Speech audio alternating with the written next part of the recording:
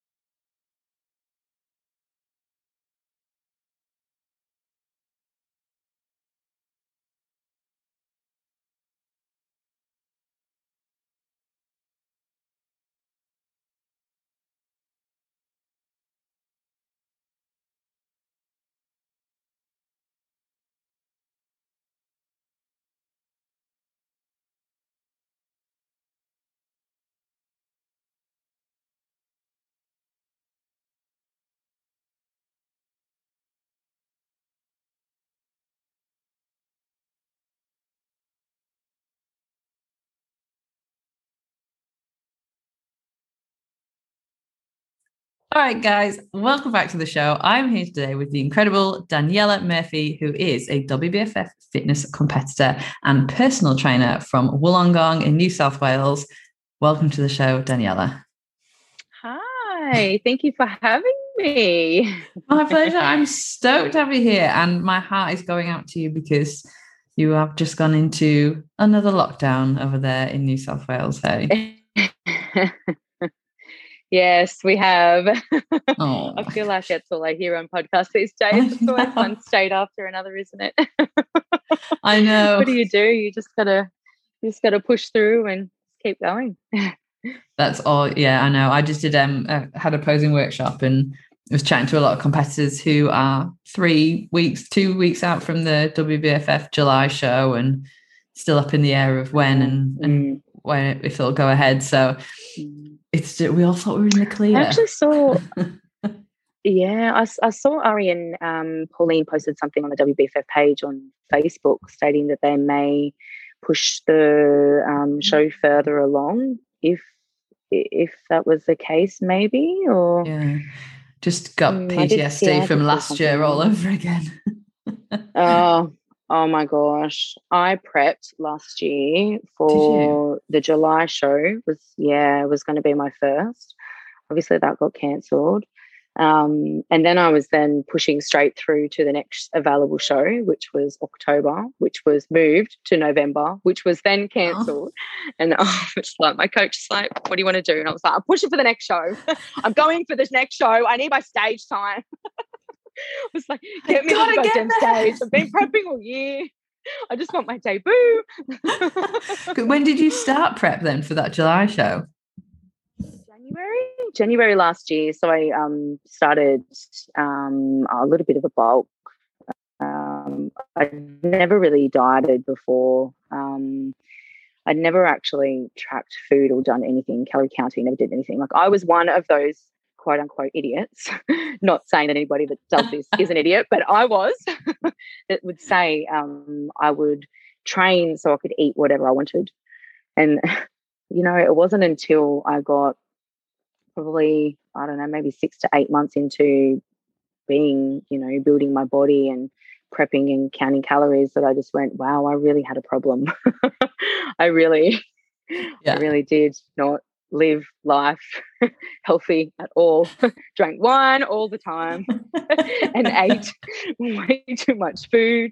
It's very lucky that I had a very fast metabolism, Oh my gosh, I hear you. I did exactly the same thing. Like for my first comp, I'd never really followed a diet, like a specific diet for a long period of time, or a specific nutrition protocol for a long period of time. I've done the odd crash diet here and there, as you do when you're growing up, but never committed myself fully.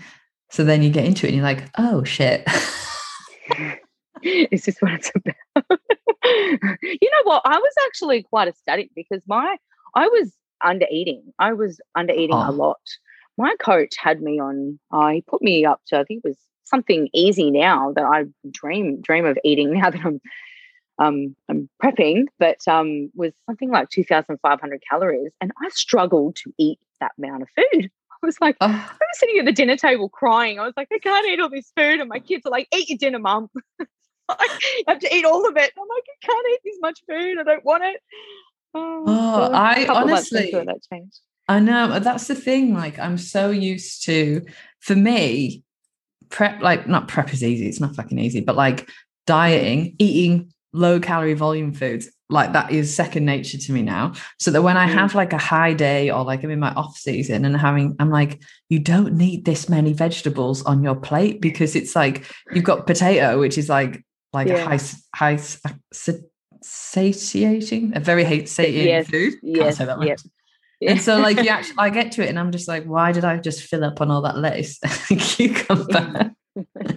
Like, I've got to get all these calories in. So I feel for you. Oh dear. Yes, it's fun. Why do we do this? I feel like I have this conversation with them. I guess we're all just like, why do we do this again? Sorry. Why do we do this to ourselves? So out of the 1%. Exactly. So how was that then, sort of prepping for 2 shows that never went ahead? Like, what was that whole year like for you? Like, was it quite hard? Or, I've spoken to a few competitors, just around kind of like, that's why it's front of mind, speaking to competitors today who are, potentially 2 weeks out from a show that might not happen or might get postponed. And most people are just like, no, it's fine. We can do this. Da, da, da. But when it was first happening, it was unknown, unknowable, never happened before. And it was pretty hectic. Look, the first time it happened, I just want to start by saying I actually work really well with challenges. When challenges are thrown at my way, my survival mode kicks in, and a lot of that has to do with past trauma and how I've had to survive. So when it first was cancelled, I was just like, whatever, bring it. We went into lockdown. I bought all this gym equipment. I was like, fuck yeah, let's go. I was out the back. I'd get dressed every morning. I'd still match my gym clothes. I'd be up at 5 a.m. and I'd be in the garage training so hard. Like, I trained so hard. I think I probably gained a lot more at home at that time. Look, the first couple of weeks I didn't have any gym equipment, just a couple of plates, and I kind of just used my kids to squat and deadlift and actually got them involved. I've got videos of like the kids laying down and I just pick them up by their shirts and I deadlift. Oh my God, that is amazing. Oh dear. So that's I just kind of pushed through that first time. Just took it, as a bit of a time to reflect on life and, where can I improve, all of that kind of stuff. But the second time it happened, I lost my shit. I did. Yeah. I lost it. I was just like, I've been prepping for 8 months. I just really lost myself for a little while. I binged out really bad, and I probably did that for about a month or 2 months even. Like, it was quite a while.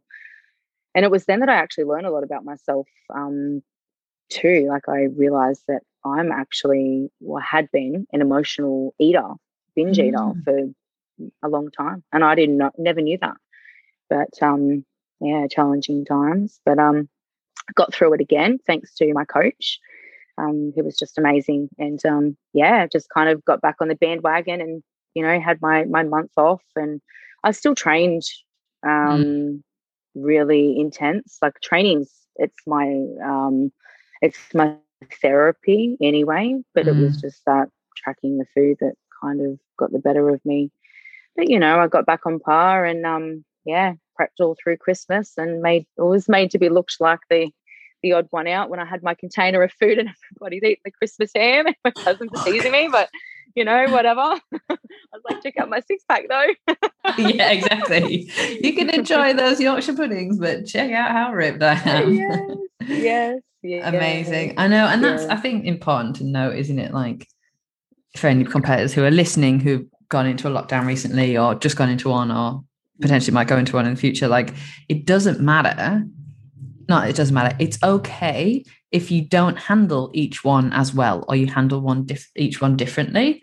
I absolutely was all right first one. I was kind of all right the second one. I had a lot of gym equipment, and I just, like you, I threw myself into training, and I actually built quite a considerable amount of muscle. And I just was just like, this is shit, but just gonna get on with it. The third one in Melbourne was only a week, wasn't too bad. But the fourth one was like, it was only 3 weeks, but for some reason it was harder, and I lost my shit as well. And I was just like, I was just really emotional about it all, because it was just, again, you just like you were saying, oh, I've been prepping for so long, or I've been working for something so long. It's like, and then I was getting frustrated myself. I was like, but I handled the other ones so well. Like, what's wrong? And I think it's fine. Fatigue, and this is an unprecedented time. It's all right if we lose our shit. Yes, absolutely.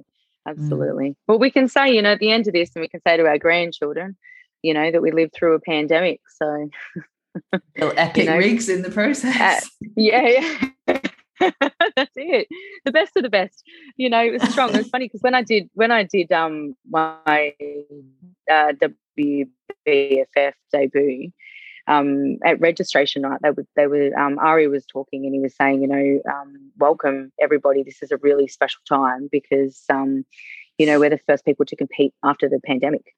So it was actually, it was quite liberating, I guess, to be a part of something so crazy and to survive it and come out the other side, even though it's still going on, when parts of the world are in chaos. But just got to band together and just survive it. But you can get through it. So how did you go in that first show then? Motivation. Good. Oh, really good. Look, I came top 10. I came 10th, so I'm really, really happy with that. Ooh, amazing. Yeah. I think that's, to people who aren't familiar with the WBFF, you're like, oh, don't, top 10, like, that obviously that's great, but you're like, no, like WBFF is next level, and like you don't place unless you're in that 10. So it's like, that is incredible. I had friends say to me, as your friends do, they're so what's the word? I guess they're a little bit biased, and they're like, oh, you should have placed higher. And I'm like, no, I made top 10. Just be quiet. Just shut up and let me have my victory.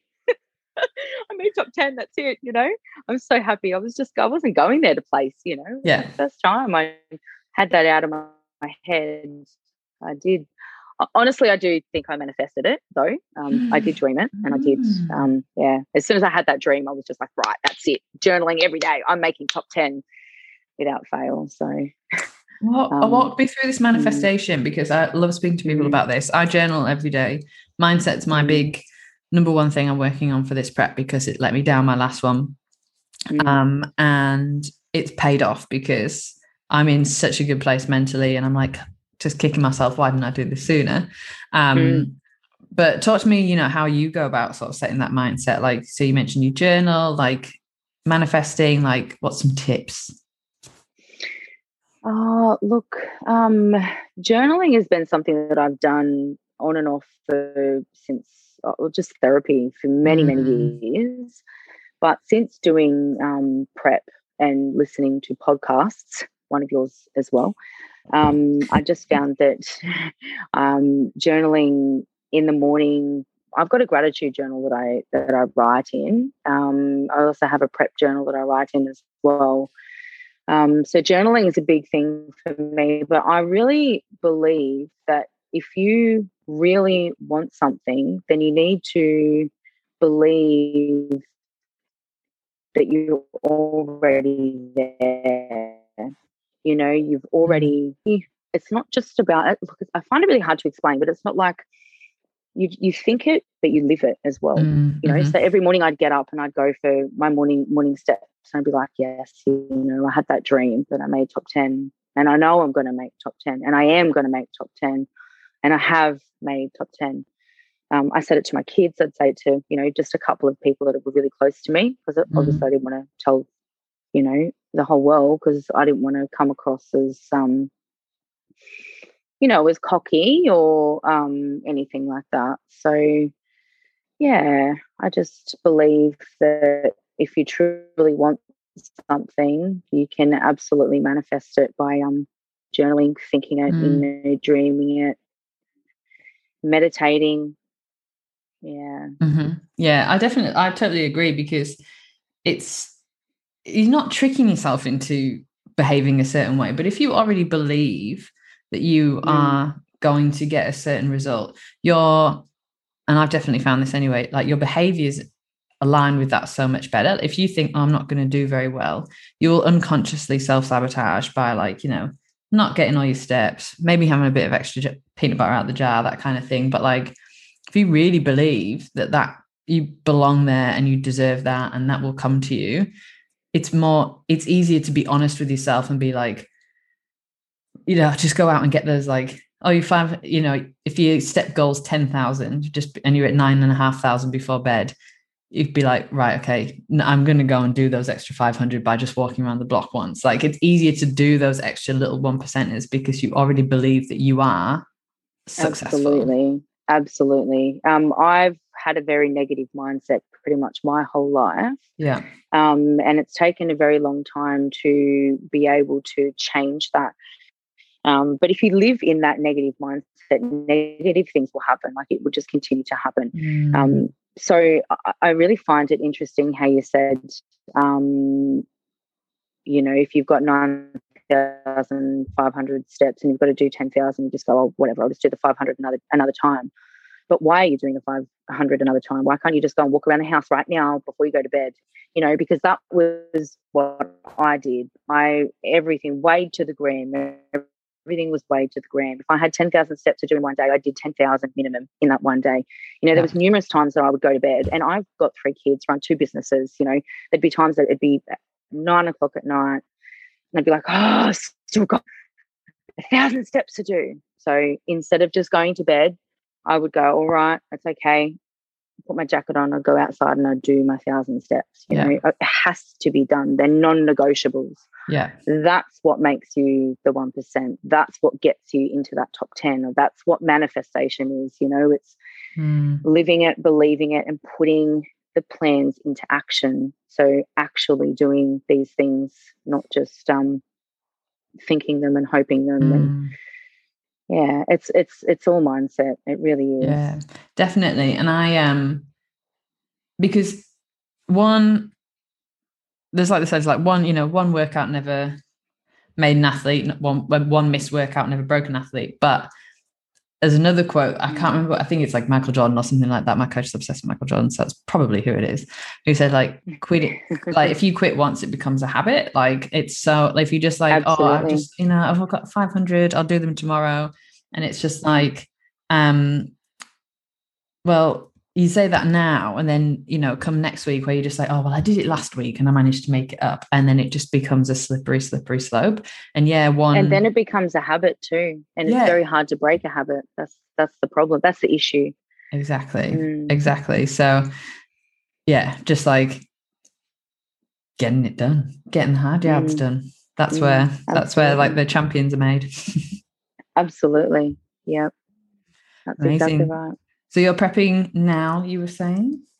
I am, yes. A little bit spontaneous this time around, because with WBFF I got my feedback.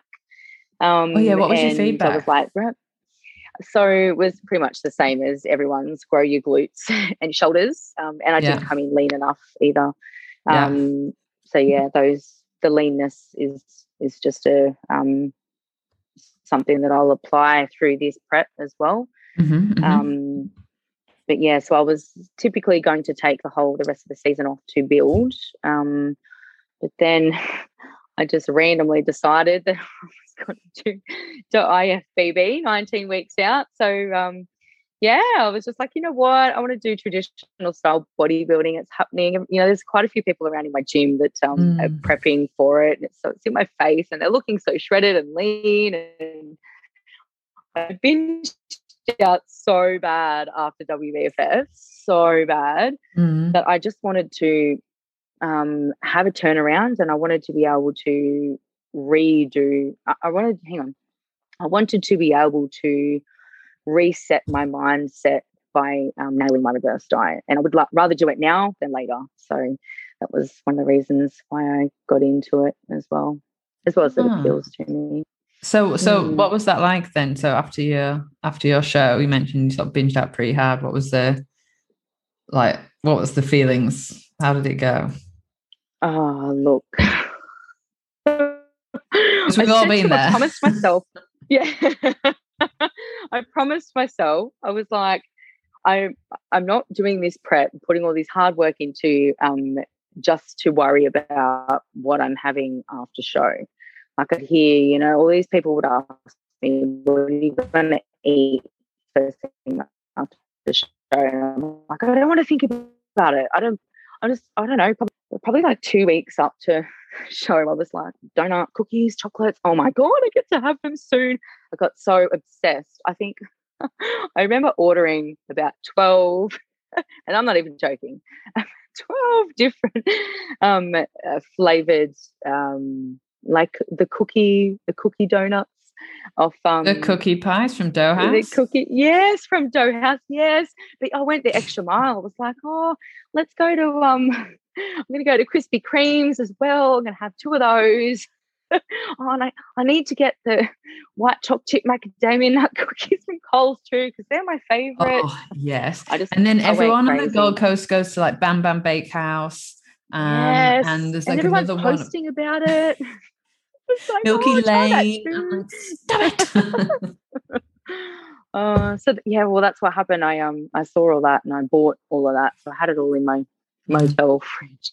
Some of it got delivered on registration night, as they do, the bouquets and stuff. But and then once I got a taste for it, I just couldn't stop. I could not stop at all. And it was actually quite bad.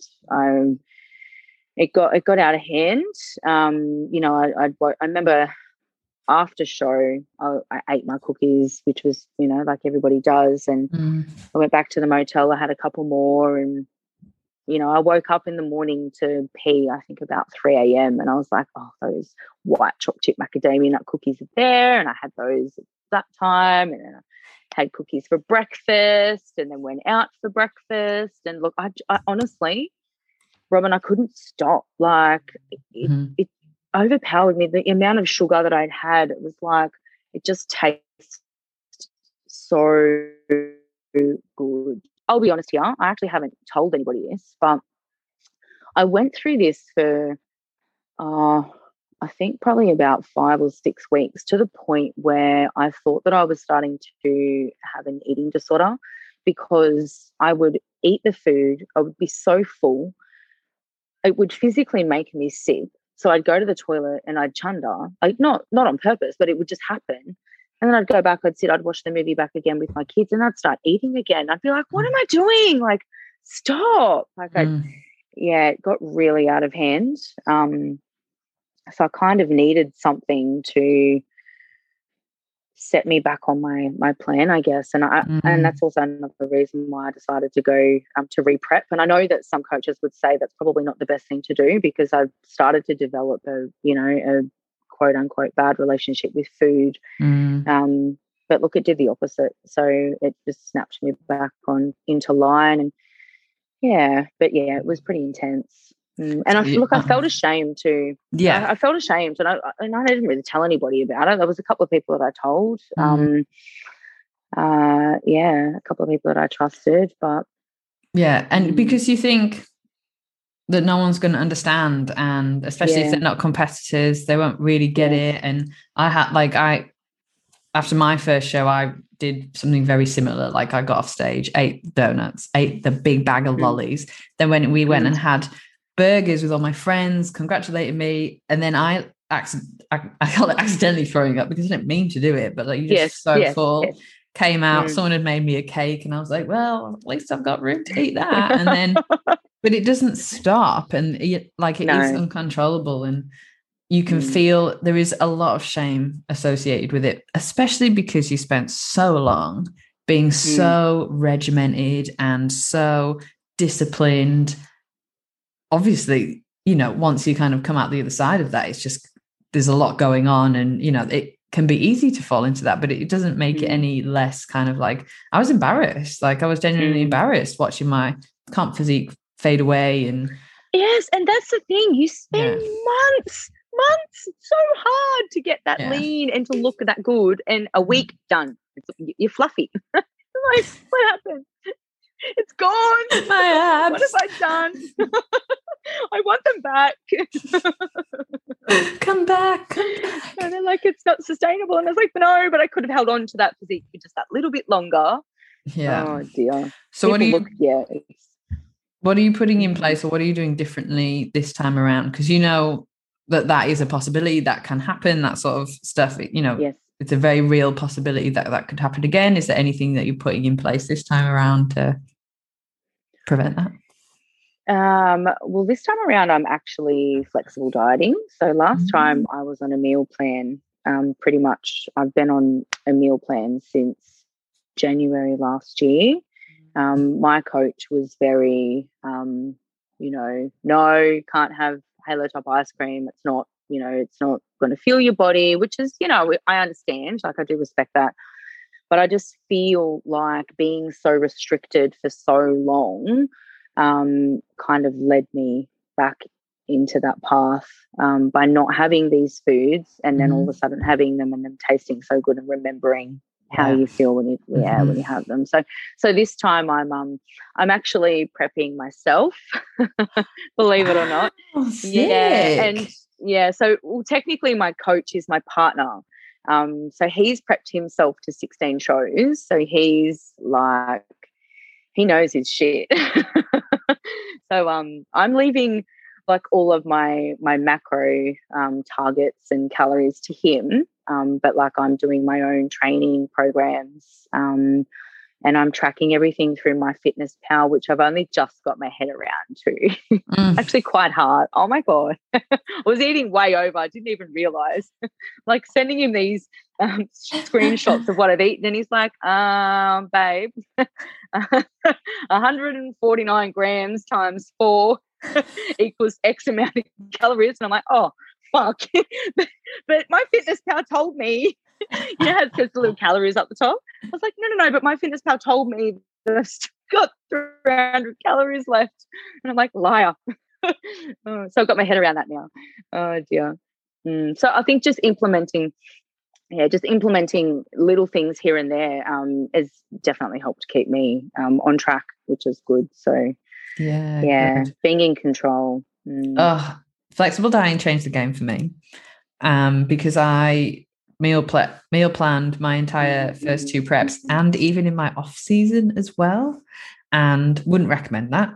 Yeah, so that's what I did too. And then when I came out the back end of my second show, and I ended up going back to the UK for a little bit, I was just like, right, now is the time. I'm going to flexible diet. I'm going to teach myself how to use my Fitness Pal. And I actually reversed pretty well, considering everything that was going on in my life, because I was able to just to be flexible, as the word suggests, flexible dieting. And it just really helped with my relationship with food, because I was just like, oh, I can eat these things and still make progress. Now I'm in prep. I flexible diet in the sense that I eat anything that I want, but it's very same every single day. I pretty much make my meal plan for myself. But the option is there to be like, today I just really need a little bit extra chocolate, so I'm going to fit that in somehow. Or today, if I eat another piece of chicken, I will throw it at someone's face, so I'm going to have some tuna today or something. So it's just that variety, I think, is... I'm excited to see what it does to my mindset when I come out the other end of the show. And yes, there will be lots of donuts and treats, I'm sure, because I love donuts and I've worked hard. Yes. But I Yes. think this like uncontrollable feverishness about needing to eat these things because I haven't, and what if they go away? And hopefully that will have dissipated. Yeah, well, that's what I'm hoping for as well. I pretty much eat the same thing every day.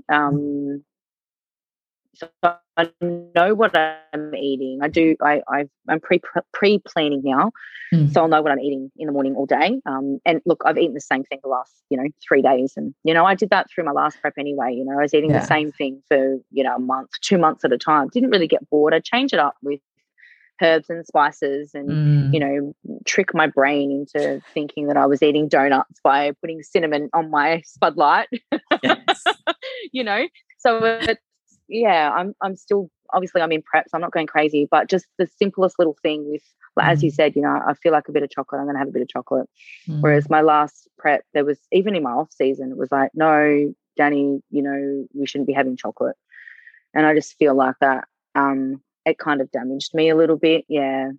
Because especially when it comes that time of the month, I'm hungrier, as we all are. Our body's going through a lot, and even if it's just 1-2 pieces of chocolate, like it's satisfying.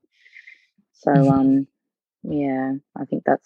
I think that's going to give me a positive outlook on my reverse diet this time, so I can nail it and I can reset my body's homeostasis and my starting point properly to head back into my next prep, which will be for WBFF early next year. So loving it is trying a little bit of IPB, coming back to WBFF. This is exciting. Yes. I actually had one of my friends that how you do WBFF and you just meet a whole bunch of amazing people and they become like your best friends. Yes. For me, it was room number 8. Shout out to all those girls. You know who you are. Ooh, shout out room 8. Room 8. But one of the girls was like, oh, no, you're moving over to IFBB. And I was like, no, don't say it like that. Like, I'll be back for WBFF. Like, I'm a new competitor. I want to see where I fit. I want to try different shows. I was actually going to do ICN and a few other little local shows around here, but after doing WBFF, I can't really, to me, myself, I've gone from going this extravagant show to something so small and little. I'd feel like I'd just be kidding myself. Like, I'm not gonna find happiness in one of those little shows. Even if I was to come first, it wouldn't really mean anything to me. So that I chose IFBB because obviously the you can go a long way in IFBB, and it's traditional style bodybuilding. It's different to WBFF. It's the girls there are next level. Like, goodness me. What division are you doing? Just doing bikini.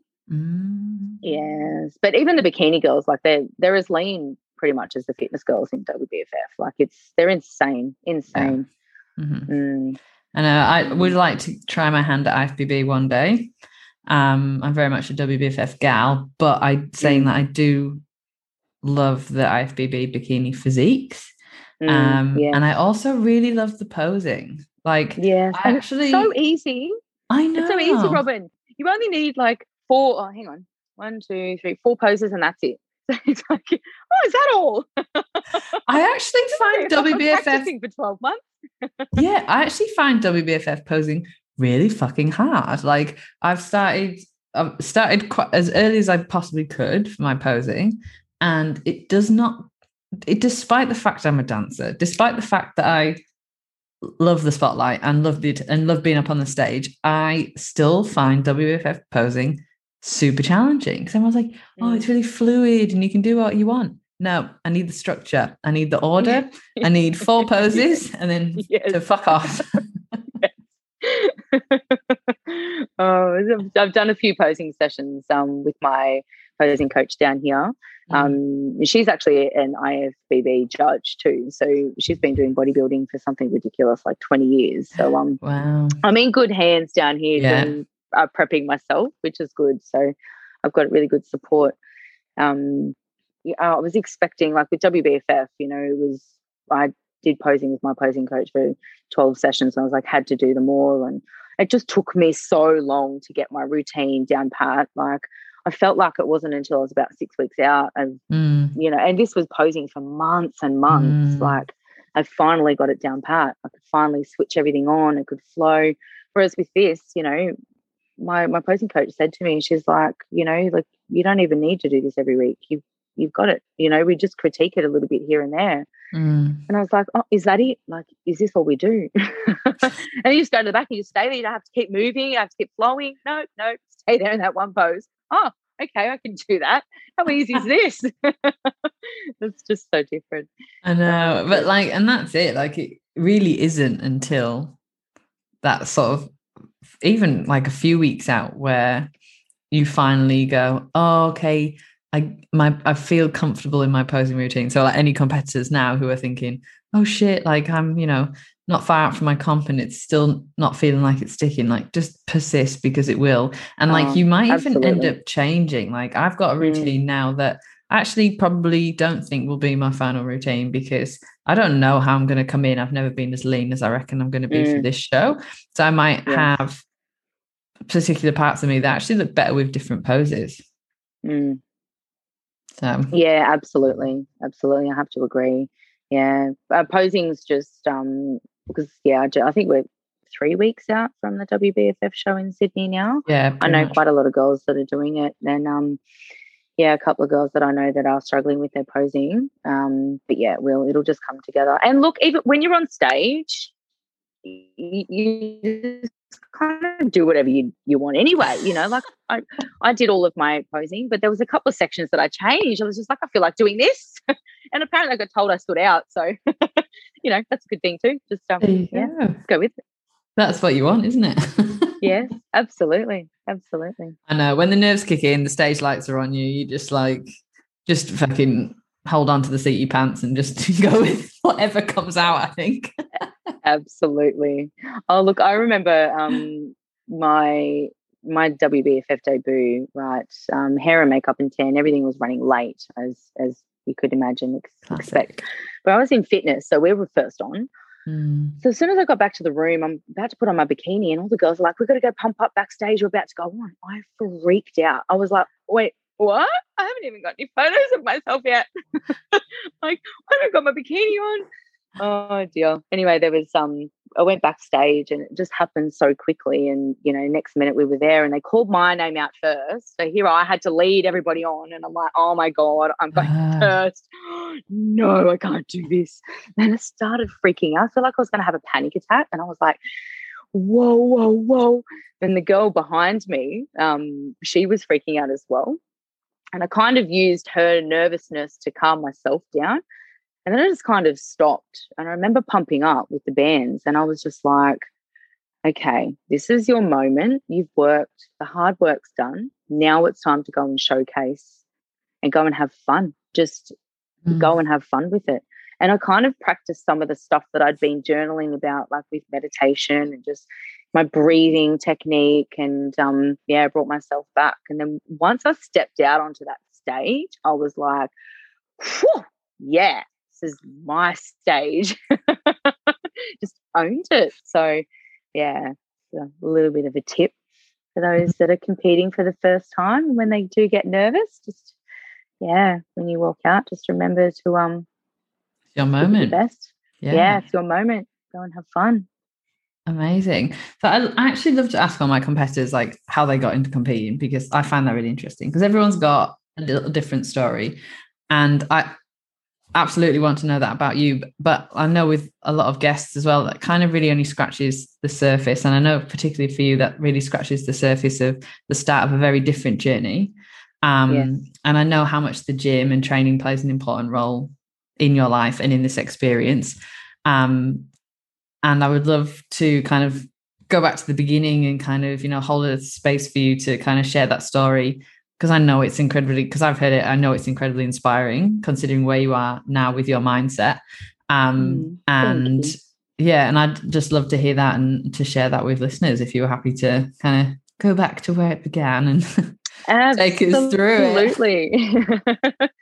Oh, well, back in my day, back in 1980, how old am I now? Born in 88, somewhere.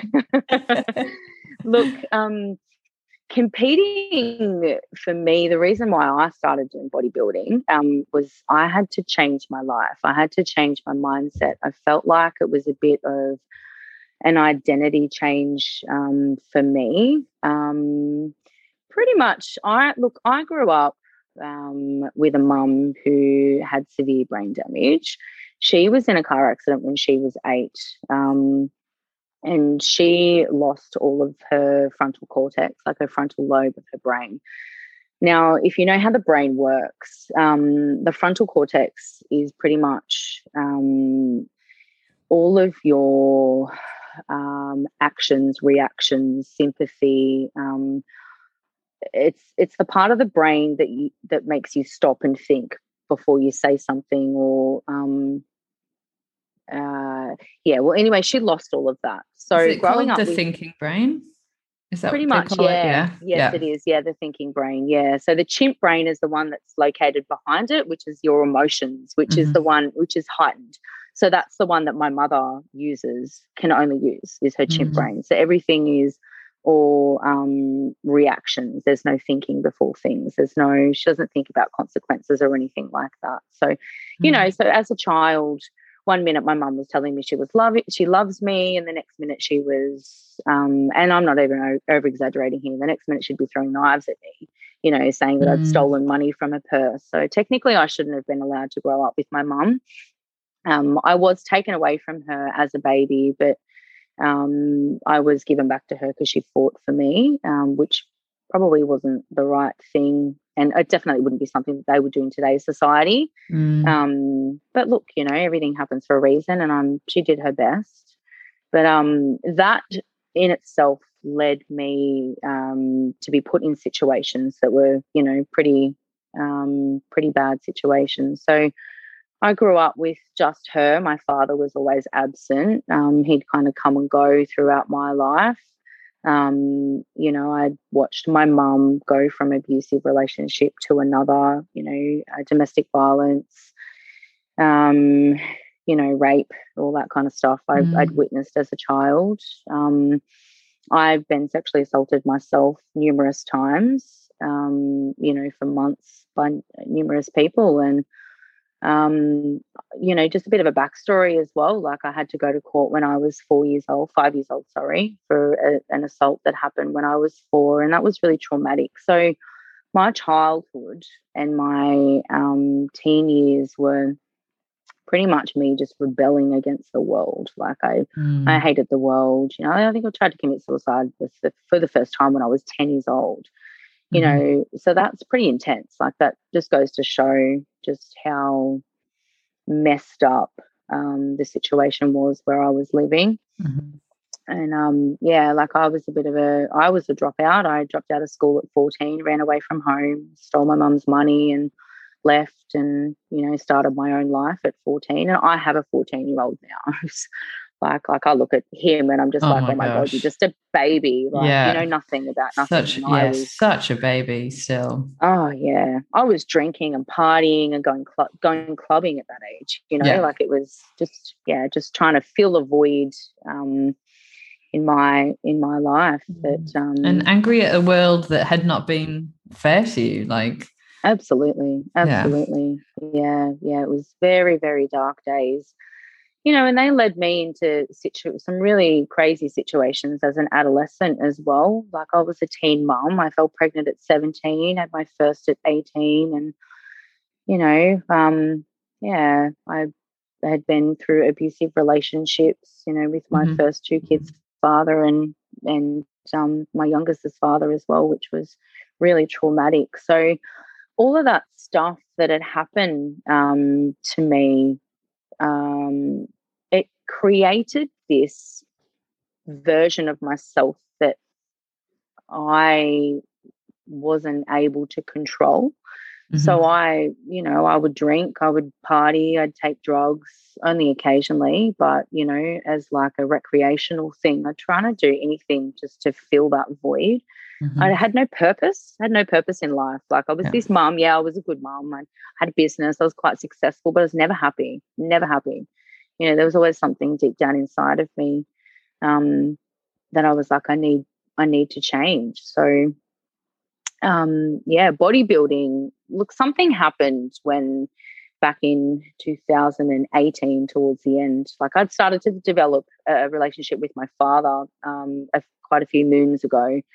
And, we had this good relationship happening, and then he let me down in 2018. He did something that's, just unforgivable. And I don't say that lightly at all. And it was then that I just went, what am I doing with my life? Where am I going? I'm literally about to lose my shit. I can't live like this. I drank every day. I would drink wine.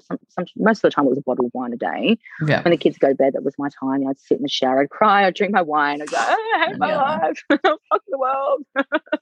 Never going nowhere. Mindset was just mush, and bodybuilding appealed to me. I actually did modeling back when I was 15, 16, and then again in my early 20s. And because I was a single mum, like I didn't really get to fulfill that dream because I had to work around the kids. The kids' dads are absent, so I didn't have anybody to kind of watch them. And bodybuilding appealed to me because it was like I could build my body, I could change my mindset, stop drinking, and work towards a goal, and I could showcase my goal by modeling my body.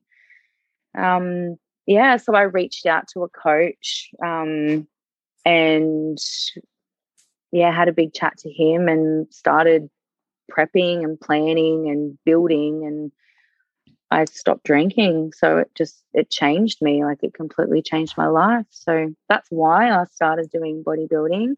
And now I'm just addicted. I'm addicted to the structure, to the discipline, to the routine. Yeah, I was going to say, what is it about bodybuilding that's just made you fall in love with it so much?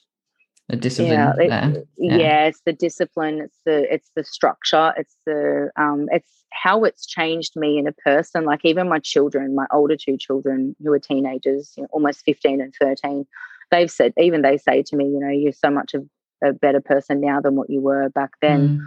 It was something that my son said a couple of weeks ago that resonated with me about, I think we're just mucking around, and I was like, don't yell much anymore. And he's like, you used to yell and drink all the time. And I just went, wait, what? And I kind of really serenaded with me. I was like, wow. He's like, you don't do it anymore, Mum, just the way that he said it, I was just like, wow, it really has, changed who I am, who I was, and I finally am becoming the person that I've always wanted to be. So, I don't want to drink because it's not going to benefit me in any way. I know that I'm going to feel like shit. It's not going to get me towards my goal. And I feel like bodybuilding just gives me that little bit of purpose. It's because I'm doing something that's for myself. I'm not just a mother. I think we get so caught up with being, I'm just a mother, I'm just a worker, I'm just doing this, tough life or not, you are who you are now, you're an adult, you've got a choice. So it's like that, it's the thing, it's my hobby, I can do it for myself. And I know it's such a common theme, like we get so caught up kind of obviously thinking about other people all the time, which we should, but like it can be very easy, especially as a parent, to forget to put yourself first because you're investing so much into those tiny creations of yours. But then absolutely, it is so important to make sure that we are still doing things for ourselves, because if we're not whole humans, we can't give any of ourselves to other people fully and kind of be present for them there. So absolutely. Do you remember that kind of like realization, or what that moment kind of like felt like, where you're just like, oh, this training is like, did you sort of step foot in a gym and you kind of like started to notice it, or was it kind of like, bam, all right, okay, this is for me? Oh, well, look, I've been throughout my life, sporadically, I've been training, been into the gym. I'd stop and then I'd go back towards it. My counsellor actually referred the gym to me many moons ago. I think I was like 17. Right. Yeah. Yeah, and she was like, "Well, have you ever thought about joining a gym?" You know, because I was like, "Oh, I've tried this, tried that," you know, all this kind of stuff. And as soon as I'd stepped foot into that gym and I trained for the first time, I still remember the feeling walking out, being full of endorphins, feeling great. And I had a feeling of accomplishment, you know, all the anger and the hurt that I had inside. I took it out on the treadmill back when I was, a cardio bunny. But I'd go so hard in the gym that I'd walk out and I'd feel the way that I used to felt if I took drugs. You know, it was like I don't feel anymore. And I was like, well, I'm doing this holistically, you know, it's a real approach. There's no come down, there's no hangover, you know, it's just a continuous thing. So yeah, when I started doing bodybuilding, my training obviously had been structured and it changed quite a bit. But I really loved having a structured program to follow, and obviously seeing progress. That's when it becomes addictive. Yeah, definitely. And especially when your life has never had that kind of structure in it, you don't realize the benefits of it. Absolutely. And then it comes in and you're just like, oh, this is what I've been craving, or this is kind of like, it's incredible what a bit of structure can do for your life. Oh, absolutely. Yeah. Yeah. It's interesting you're saying it's a bit like, you know, how you felt when you're doing drugs and stuff, because it is hedonism, but it's healthy hedonism. Like it's, you know, it's quite like training and stuff like that. It's selfish, not in a bad way, but you're chasing that good feeling, you know, you're chasing that kind of like grit and determination. Like, you know, the same way, like, because I used to drink a lot and do drugs when I was younger and I was chasing something. I feel like in the same kind of vein, but now it's you're channeling that energy into a much more healthier pursuit. Absolutely. And, you know, when you are drinking and taking drugs and partying and, you know, you feel, quote unquote, feeling good, you know, it's just for then, you know, it's not a continuous thing in life. Like it just sets you up for failure. But when you can channel all of your hurt, anger, you know, everything that you've got inside of you, and you can take it to, for example, the gym and health, it changes you mentally, not only physically. Like it then becomes something that you use in everyday life. Yeah. Oh, definitely. Like the amount I've learned of discipline and structure and stuff like that through bodybuilding that I've carried on into other areas of my life is like, I can't put a price or a figure on that. Like it's incredible. Oh, absolutely. Absolutely. Yeah, no, I have to agree. I think that's why I went back into a prep this time around, because it was a traumatic experience after my first prep with my binging. And my gosh, I went through a breakup. I had to move house. I thought just so much happened. You know, I was just like, I need this structure again. Bring it back to me.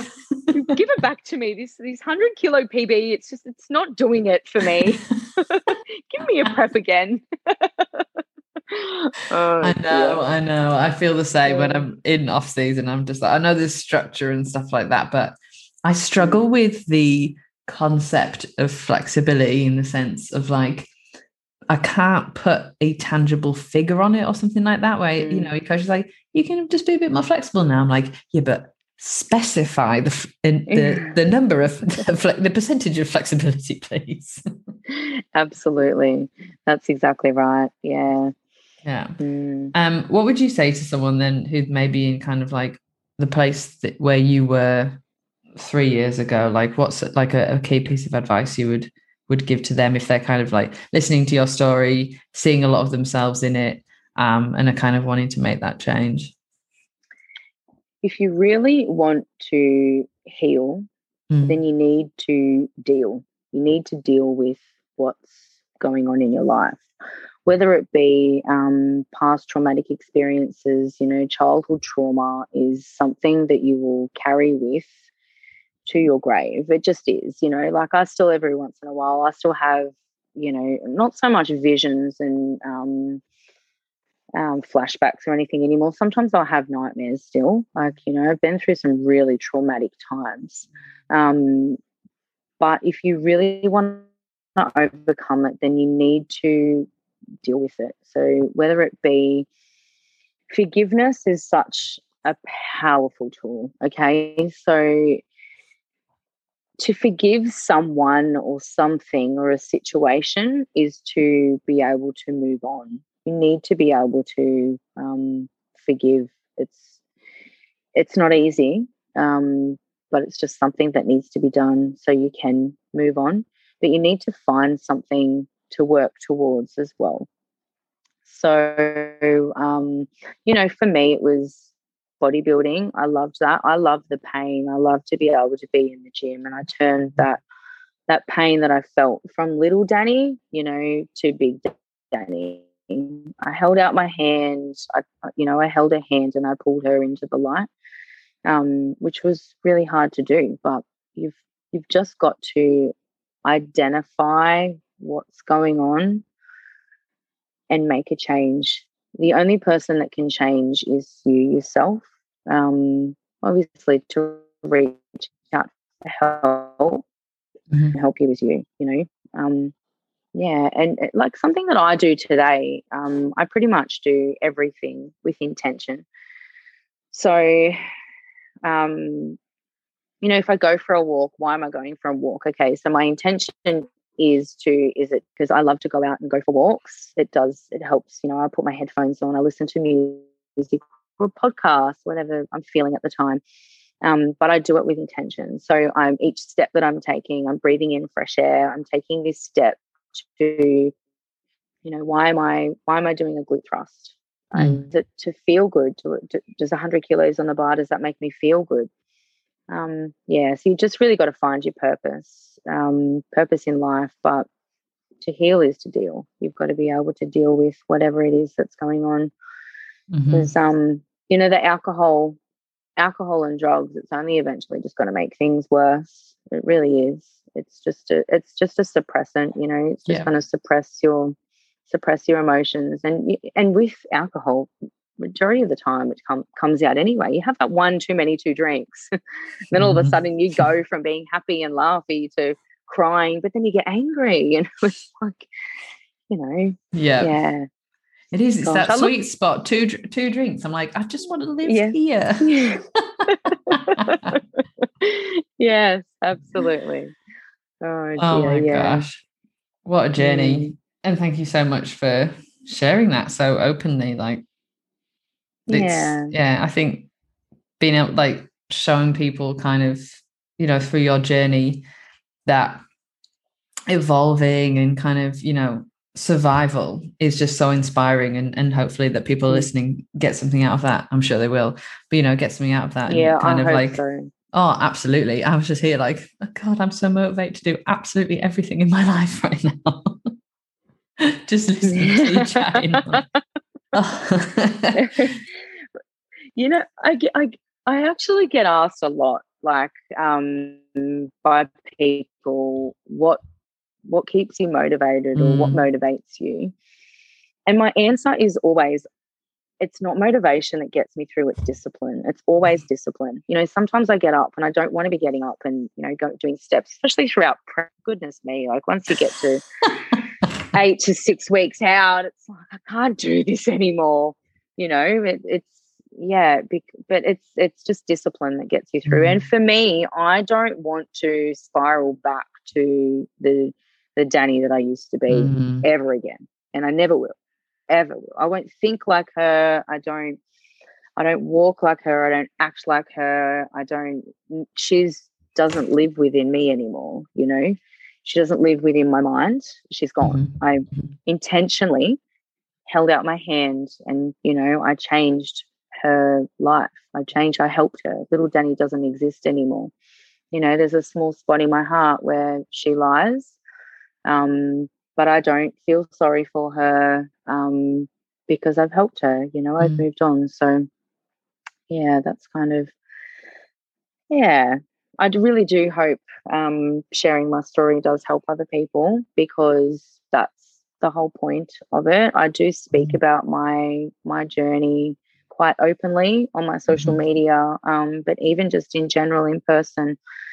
It's kind of somewhere where I really want to go career-wise in the future, like with personal training and coaching that I'm doing now, because when people see other people's stories and see where they are today from where they've come from, they look at that as inspiration. And I feel like you really need to have inspiration in your life, even if it is just somebody that you don't know, someone on social media that you can look up to and go, oh, I can relate on that one thing. Yeah, that's really the thing. important.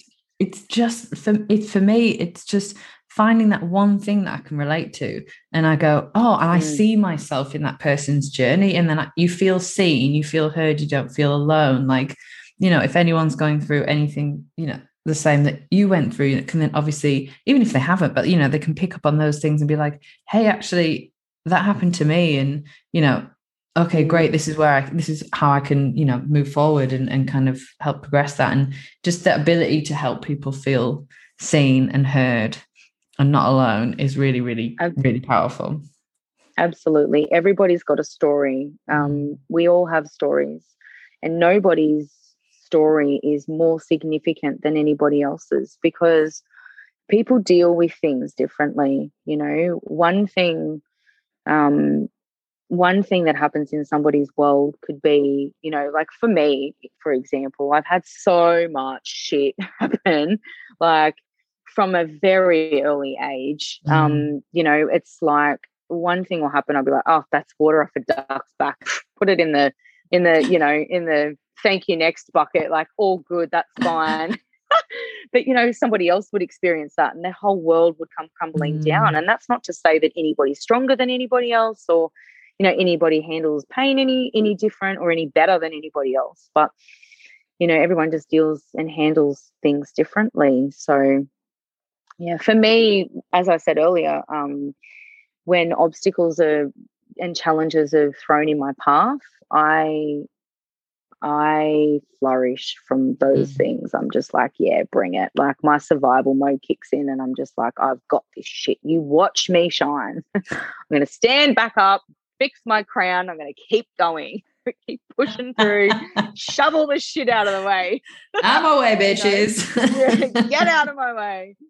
But, and it's funny because if I put myself in a situation where I'm in control, that's where I unfold.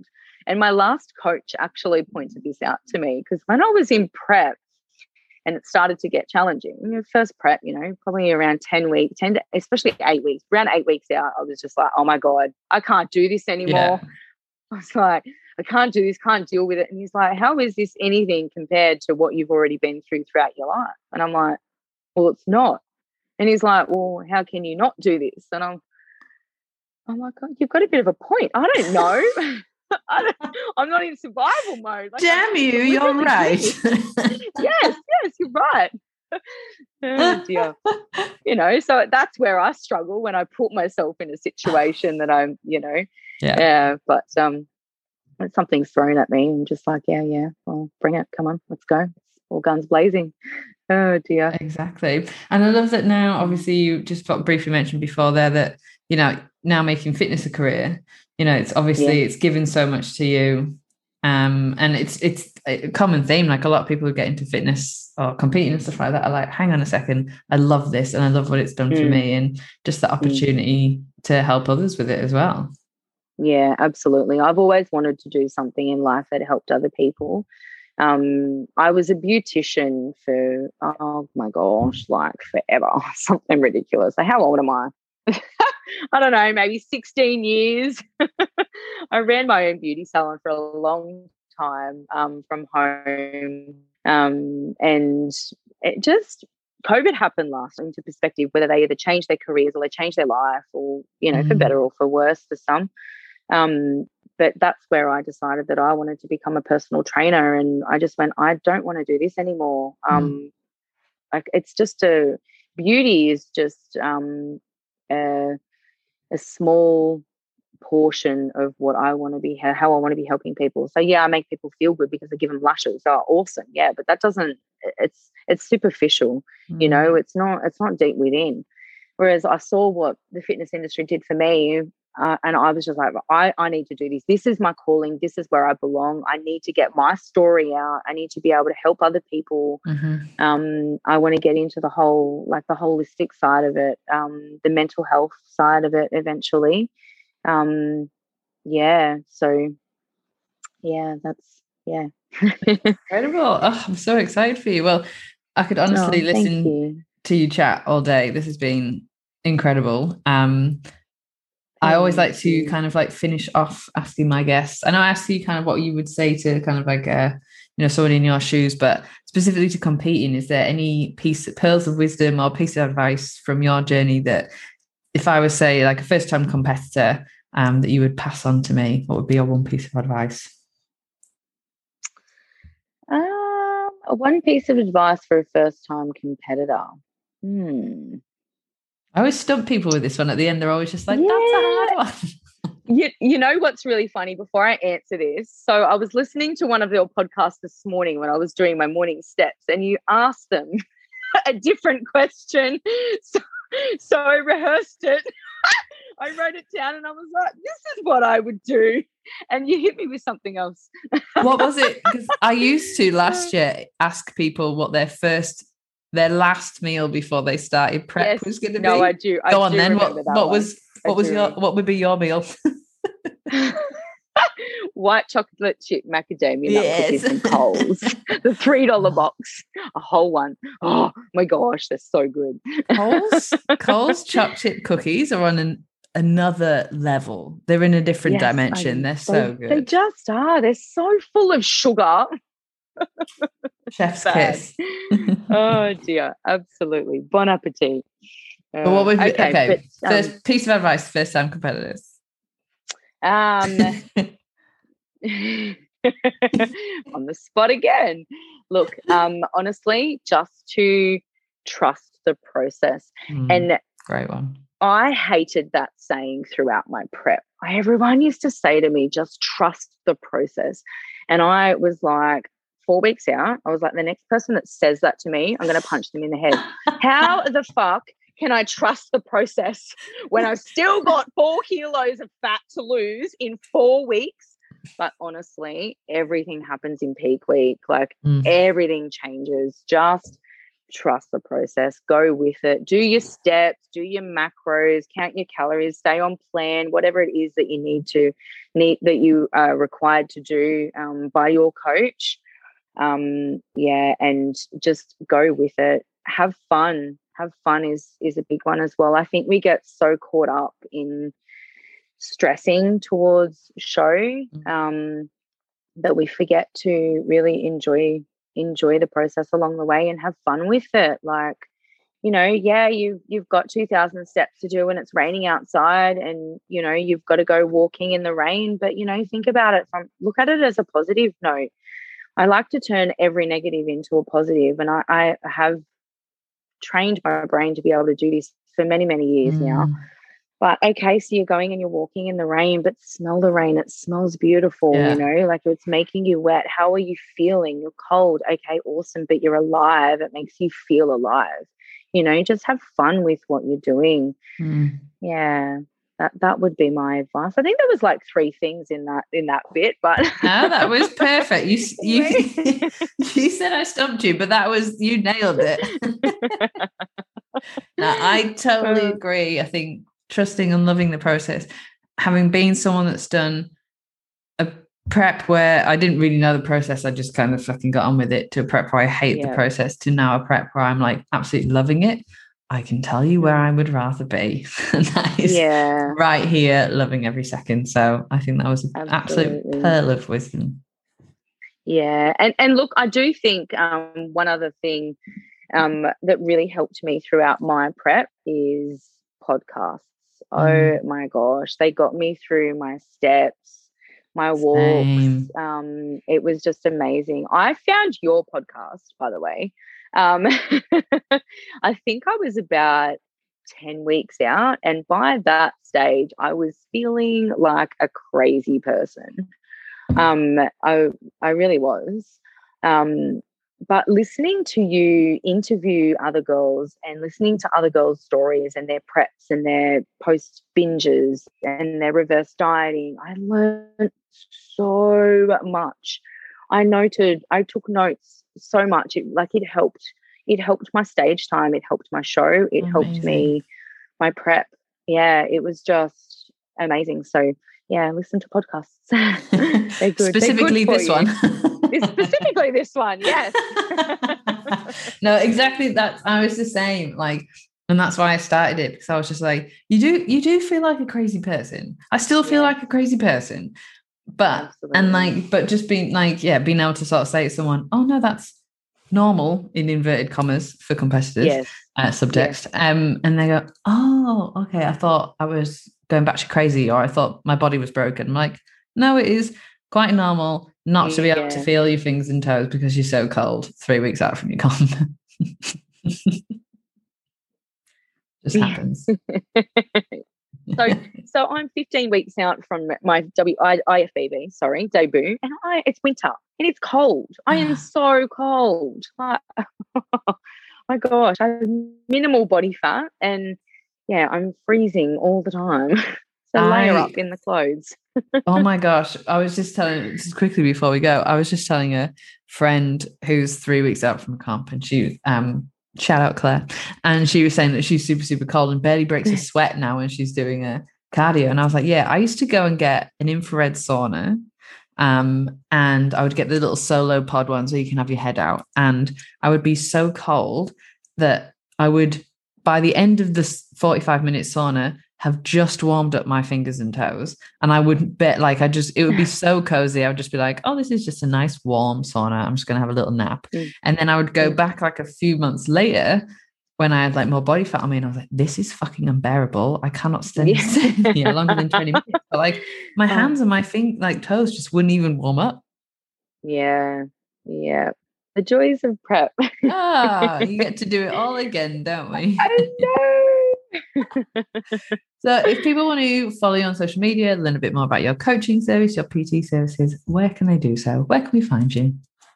You can find me on Instagram. So I'm fitness_with_Danny on Instagram, or Fitness with Danny on Facebook. I have a Facebook page as well. Only fairly new into the fitness industry with PT. I think I've just not even quite 12 months. So there's not a lot there, but it's all coming together, and I've got some pretty big plans for the next couple of years. So stay tuned. Lots of competing stuff too. Yes, that's so exciting. I will be keeping tuned. Absolutely, 1,000%. But Danny, thank you so much for sharing your story with me, for chatting to me, giving up time in your Sunday afternoon chat to me. I absolutely loved every second. And I can't wait to see you on the IFBB stage, and hopefully we share a WBFF stage together someday very soon. Absolutely. Absolutely. Look, thank you so much for having me. It's been an absolute honor being on your podcast, considering that I listen to so many of them, and now I can hear myself. Yay! Probably cringe. You get used to it, I promise. Awesome. Thank you so much, Robin.